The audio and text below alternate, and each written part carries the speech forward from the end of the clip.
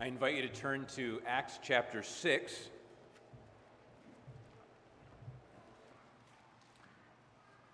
I've decided I'm going to use the podium mic this morning because if you were here last week, I was having trouble with that wrap around the ear mic. It was a little bit loose, and it was a little looser this morning when I put it on, and I was like, we'll figure that out somehow, maybe get a new one.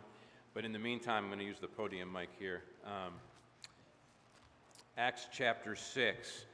Before I read it, last week we were in 1 Timothy, and we kind of got a big picture perspective on life in God's household and looked at a number of principles that are really helpful for us as we talk about being a faithful church family. Now, this week in Acts chapter 6, we kind of get a really close look at the early church, at God's household in action.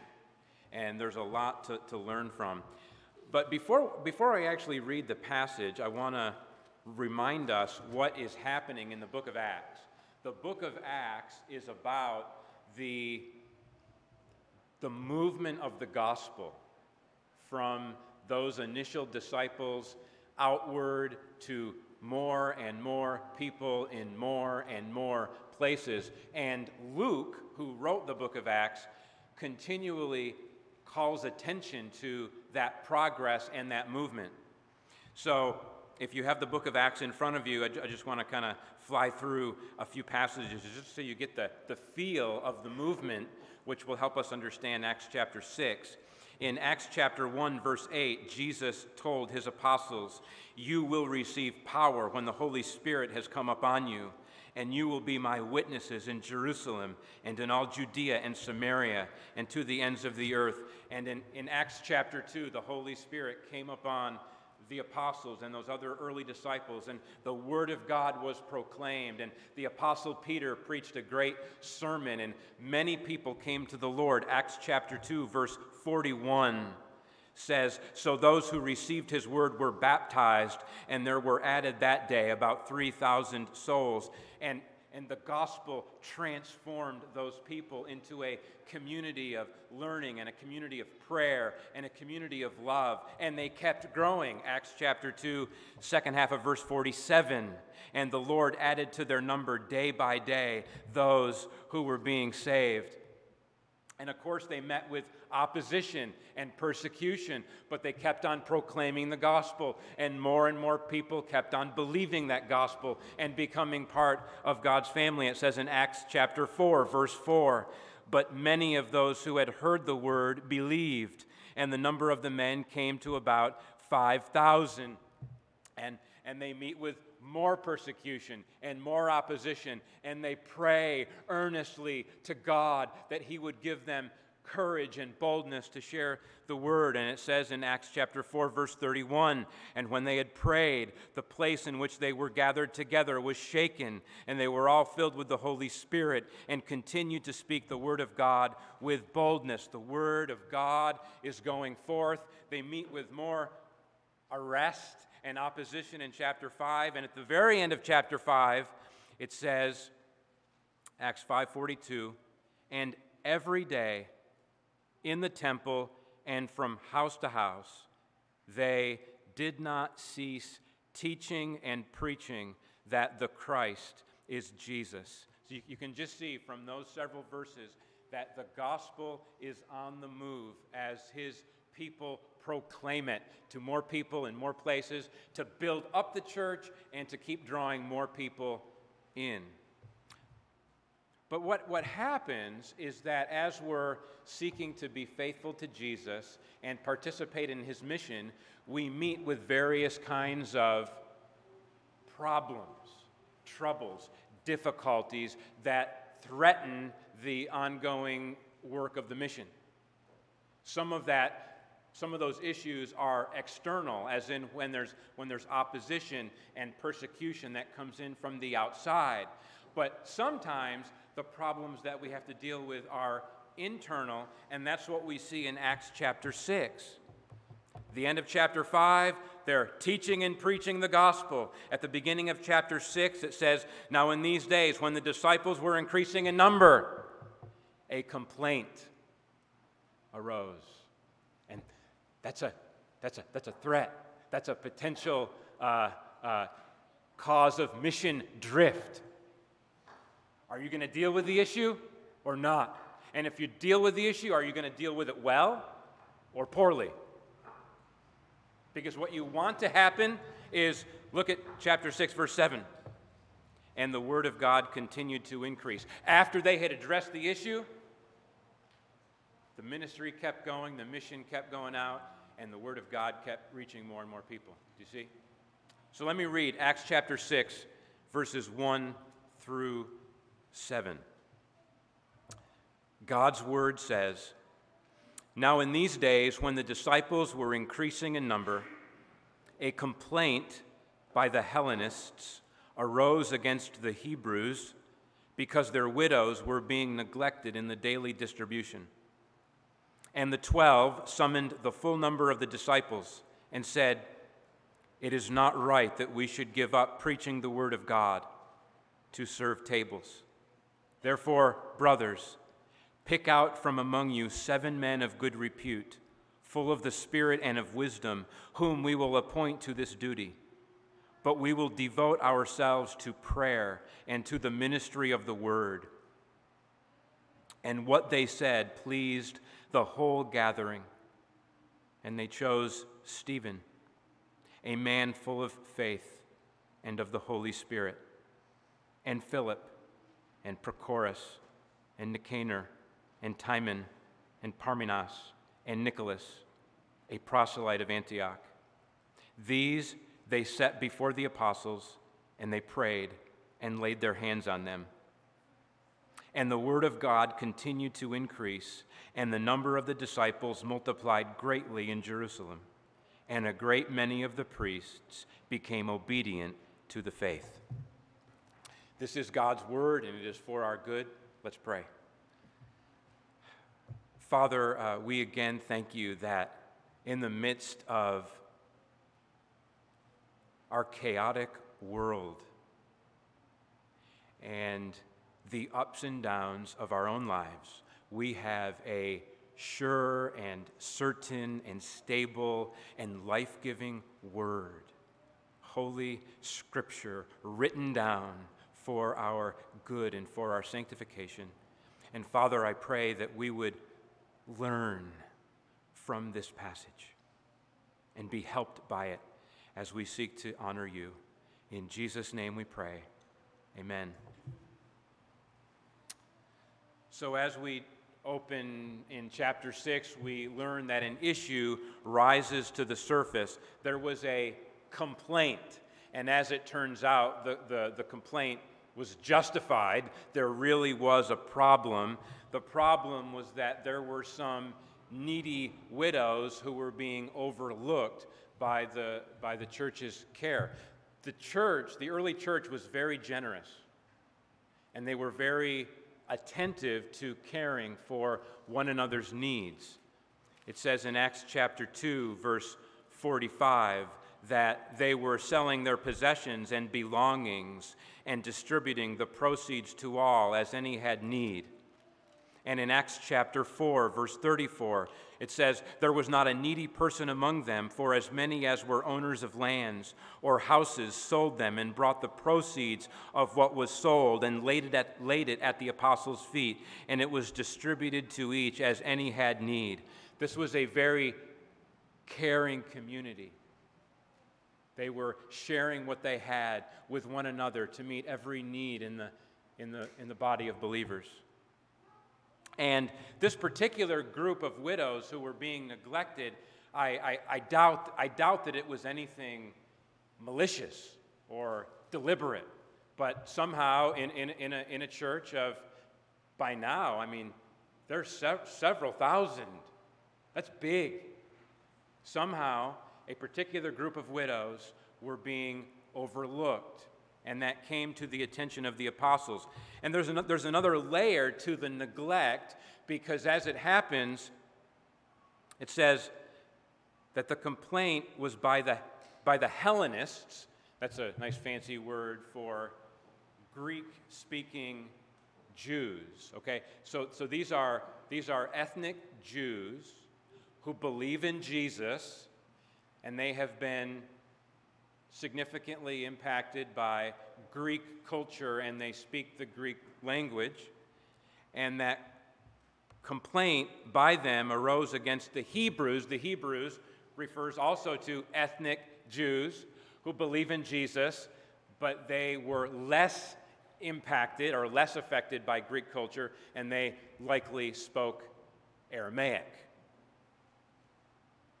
And so, so you can see the potential, at least, for a significant cultural divide to take place and cause friction if they didn't deal intentionally with it. The reality is that everyone who believes in Jesus is a part of God's family. There's a beautiful passage in Galatians chapter 3,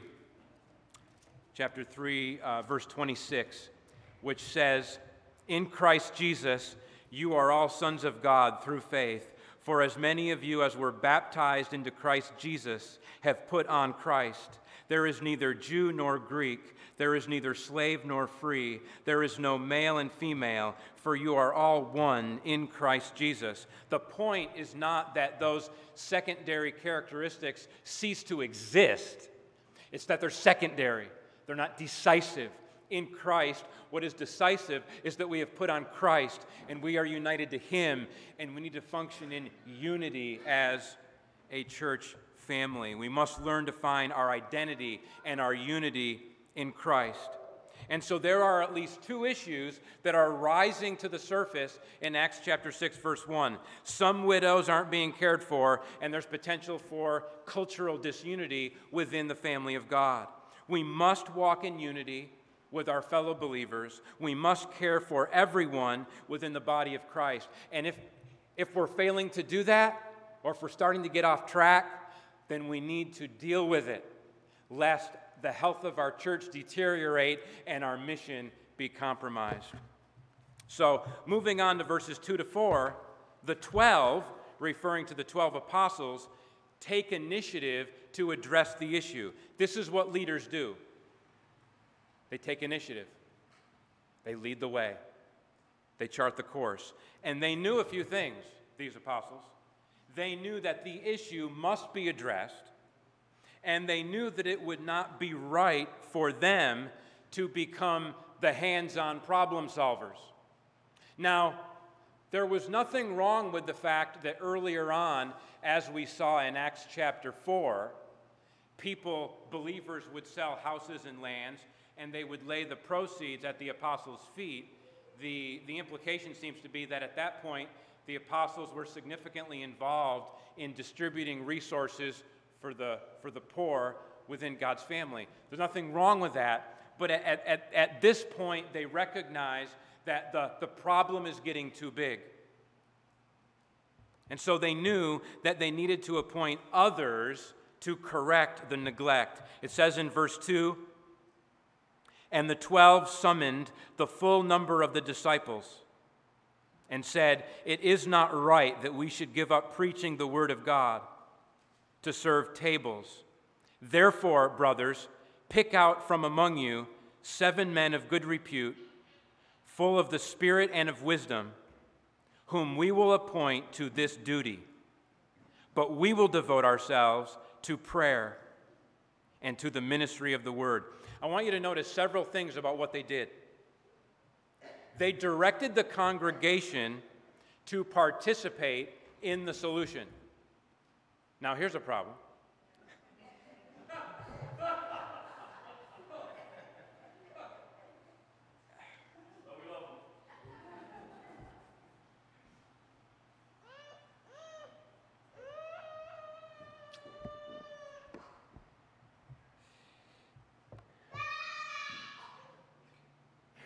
You know, since we're being real this morning, just, pray for us. It's hard. It's hard. And it's not just his issue. It's our issue. It's a family issue. It's, parental issue. We've got to grow and learn and love on him. And so I just be real. It's tough.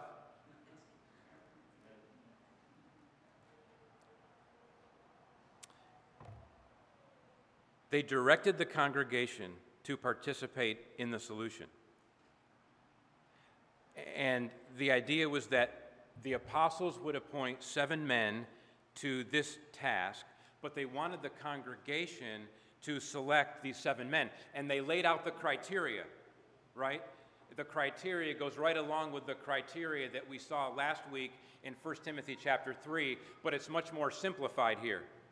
Okay? These 7 men must have a good reputation. They must be full of the Spirit, and they must be full of wisdom. And they entrusted the selection of these 7 men to the congregation. And I really want you to chew on that. The early church was not that old at this particular point in Acts chapter 6. They trusted the congregation. They trusted God's working in these Spirit-filled disciples. All of them, thousands. They trusted God to work through the congregation in order to discern and recognize and select these men. Sometimes leaders are very reluctant to trust others. And they're very slow to give away responsibilities. If you have a congregation of true disciples, born again, indwelt by the Spirit of God, and instructed in the Word, if you have a congregation of true disciples, then treat them accordingly. They have the Spirit, they have wisdom, they have gifts. Trust the Holy Spirit to work through them and entrust responsibilities to them. What Paul says in Romans chapter 15, verse 14, is so powerful.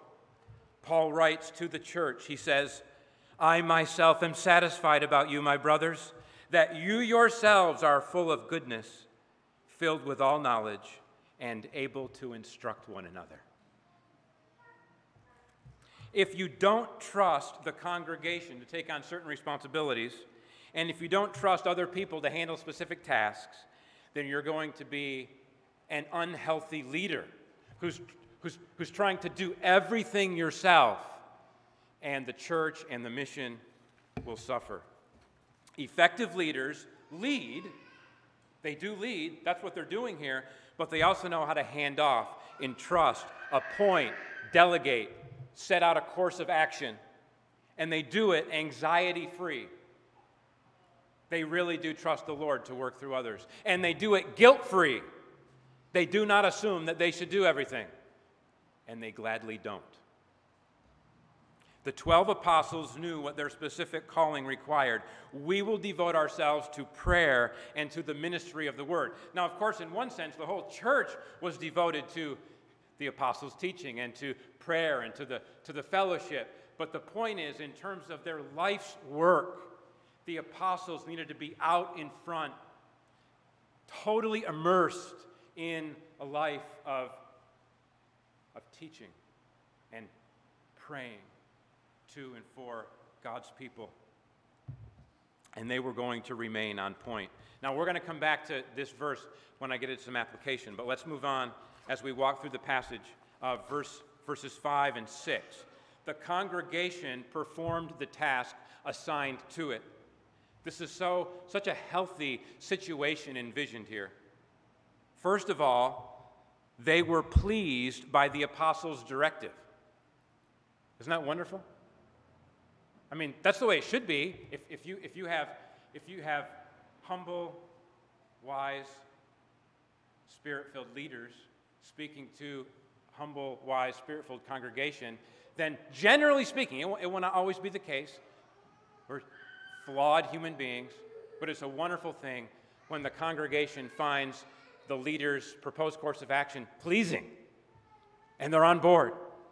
And so they however they did it, we don't know the mechanics of their selection process. That's not important as far as Luke is concerned. What's important is that they did it. They identified 7 men who met the criteria, and they set those 7 men before the apostles. And then in the second half of verse 6, the apostles commissioned the 7 to their assigned service. Now, Luke doesn't tell us any more at this point, but the assumption is that the 7 actually did the work assigned to them, thus bringing relief and unity to the congregation and to the previously overlooked widows. And with that issue successfully addressed, then the fruit of their effort is in verse 7. And the word of God continued to increase. And the number of the disciples multiplied greatly in Jerusalem, and a great many of the priests became obedient to the faith. The fruit of their effort to address the issue within the congregation was continued growth outside the congregation. The fruit of healthy church life is fruitful mission. Now, I want to make a number of applications from this text, and I want to remind you, or really call your attention to the fact that the book of Acts is it's a history. It's a history of what happened. There are no commands in Acts chapter 6, verses 1 through 7. There are no commands to us. None. Acts 6, 1 through 7 does not tell us directly what we should do. Okay? There's no commands. Instead, Luke, the Holy Spirit, through Luke, he's giving us a picture. And he wants us to observe that picture and to learn from it. And we might find that some of the picture links up with some other instructions in the New Testament or the Old Testament, and then it kind of takes on a little bit more force in terms of telling us what to do. But really, it's a picture here that we want to learn from. We want to learn wisdom. We want to learn principles. We want to learn priorities. And so I have 6 applications, but the first 3 are very general. They're just additional food for thought that I think is worth mentioning before I get into the more important applications. Number 1, not every important job should be done by you. You can recognize that there's an important job to be done. You can recognize that someone should do it. And yet you can be confident that it's not yours to take up. And you can be anxiety-free and guilt-free as you guard your own priorities and trust God to supply what is needed. The apostles knew that they needed to devote themselves to prayer and to the ministry of the word. Young mothers know that they should first of all devote themselves to their husbands and their children. And you have to, those are just 2 examples. Out of many we could give, you have to learn to say, no, that's somebody else's job. Second general application, godly character and spiritual maturity are important for all kinds of ministry. The apostles did not say that prayer and the ministry of the word is for the spiritually minded. And serving tables, providing care for widows, that's for the practically minded. No. He didn't say that. Good character, good reputation, Holy Spirit presence, transforming you, growing in wisdom is important, whether you're preaching or running the clothes ministry. Okay? Because whatever we're doing, whether we're speaking or doing, we're called to represent God, to reflect His character and grace, and it needs to get into every aspect of our lives. Here's the third general application. Don't sweep issues under the carpet. Long-term fruitfulness in mission is tied to the spiritual health of the church. Neglecting issues, which means neglecting people, will bear bad fruit. Time spent addressing difficulties is time well spent, because we have to be unified and loving one another and treating each other in a way that honors the Lord if we're going to be a pillar and buttress of the truth, which is what Paul highlighted last week in 1 Timothy chapter 3. Every real issue is a test. So just slow down. Don't resent the fact that the test is there, or that the trial is there, or that the issue is there. Every real issue is a test to see, will we walk in wisdom? Will we trust God? Will we love one another through this valley? And if we do, we may be surprised at the missional fruitfulness that God gives on the other side, because we were faithful. Now, these final three applications are more specific to the text, to the specificity of the text. So number 4, the leaders of the church must maintain the right priorities. The 12 understood the priority of word ministry and prayer ministry, and they expected the congregation to understand it too. And just a brief word here, that elders really are the ones who carry on the priority of word ministry and prayer ministry in the life of the church. Okay?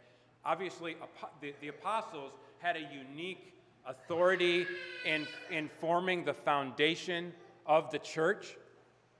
They had a special authority, and they had a regional ministry. The apostles ministered regionally from place to place over many churches.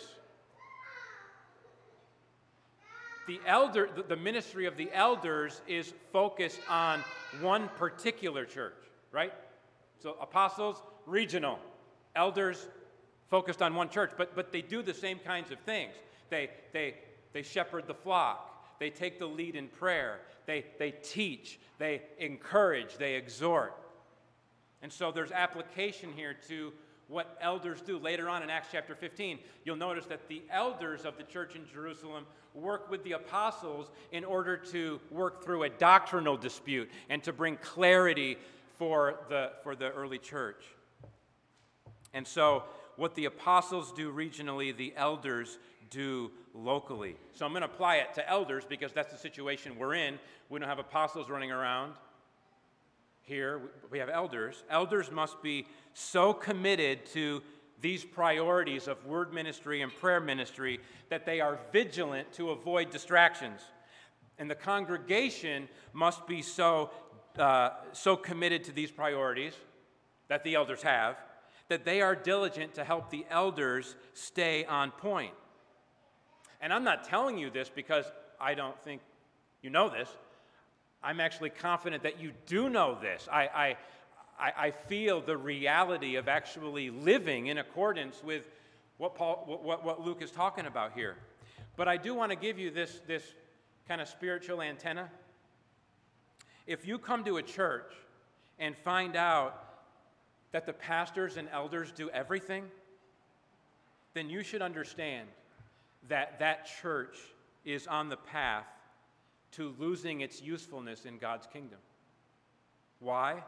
Because word ministry and prayer ministry are the root of a healthy church. Other things will come up, like what do we do about the widows? What do we do about the benevolence fund? Should we start a soup kitchen? What about a homeless ministry? What about garments of praise and our clothing ministry? What about widow care, financial assistance, other kinds of social ministry? And there's a temptation to put that into the driver's seat. Come on, Christianity is practical. Let's focus on people's needs, their physical, their financial, their social, their educational needs. Let's focus there. Let's make that our focus, and we'll de-emphasize the word. And you go down that path too far, it's time to put a different sign in front of your church building. South Paris Social Action Agency. Don't misunderstand what I'm saying. When it comes to the fruit of love is wide-ranging. It might involve tutoring a child to help them become literate, waiting on a widow, driving someone to the doctor's office, feeding the homeless. Yes, and amen to all of that. That is good fruit. But where does that fruit come from? If it's of the Lord, if it's God-pleasing, if it's displaying the glory and the grace of God, that fruit comes from a healthy root which is nourished through word ministry and prayer ministry. Besides, where did this wise and discerning congregation come from in the first place? Word ministry. Where did these 7 men come from who were mature and strong in the Lord to undertake this ministry? From word ministry. Because the apostles were on point, faithful, proclaiming the gospel, building up the church in the ways of the Lord. Leaders, the elders, the pastors must focus on preaching, praying, and looking at the big picture needs of the flock. That needs to be their focus. Fifth application. This is kind of a balance to the last point. Word ministry and prayer ministry is not the only thing we care about. You see, if you only looked at my last point and didn't look at it closely enough, you might think, oh, so nothing else matters. No. I didn't say that nothing else matters. This matters. This ministry to the widows matters so much that only Holy Spirit-filled people should do it. The point is that word ministry and prayer ministry is foundational and central, but it's not everything. Do you understand? We care about people.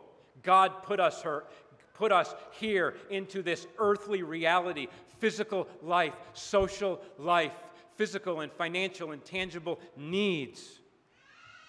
And we're called to demonstrate love, service, sacrifice in an abundance of good works that demonstrates we are not preoccupied with ourselves, but we are seeking to demonstrate practical love to others in many different ways. Finally, number 6, deacons. Now, I admit readily that the word deacons does not appear in this particular passage.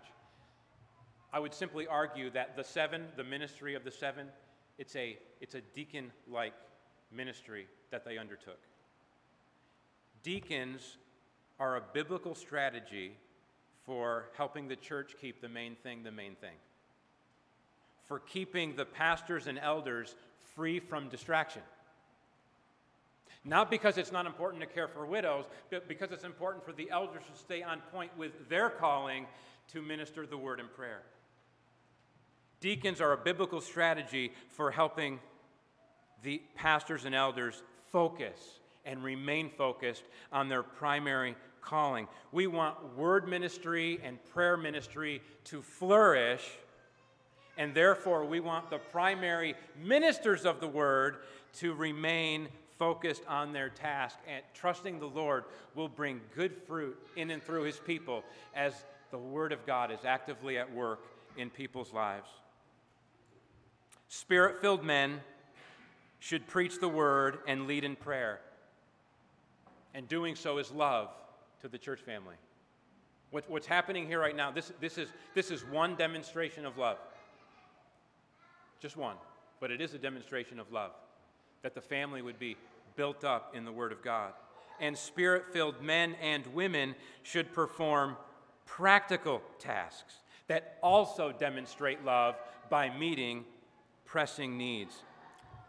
Now, when exactly should a person be recognized as a deacon or a deaconess? That's a tough call. So many of you do so many very important and practical things. And it's not as if everyone should be a deacon or everyone should be a deaconess. Then everyone would be. Everyone is called to be a servant. But I just want to give voice to the fact that God is working good things and healthy things into this congregation. Like I said before, I don't feel like I have to persuade you of what this text teaches in terms of priority, because I feel like the vast majority of you are with me and with the elders in these priorities. It is good that Wendy, hi, that she administrates the office. It is good that Tammy and Erwin and Ken and Wendy take the lead in handling the finances. It's good that Kirk and Derek and Matt take the lead with building-related issues. It's good that Amanda cleans the church building. These are and so many more of you could be mentioned. That's the way a healthy church is supposed to work. And thank God that He's been producing that good fruit here at South Paris Baptist Church, a church that addresses its problems and works through conflict and seeks to grow in love, all the while maintaining the right priorities of word and prayer ministry. That's the kind of church that grows in the way that God wants. So let's press on. Let me pray. Heavenly Father, You are a gracious God, and You treat us far better than we deserve. If You should mark iniquities, O Lord, who could stand? No one. We thank You that You have delivered the gospel message to us, that we might be reconciled to You. We thank You that You have brought us the whole Word of God so that we can know You and walk in Your ways and do life together the way that You want us to.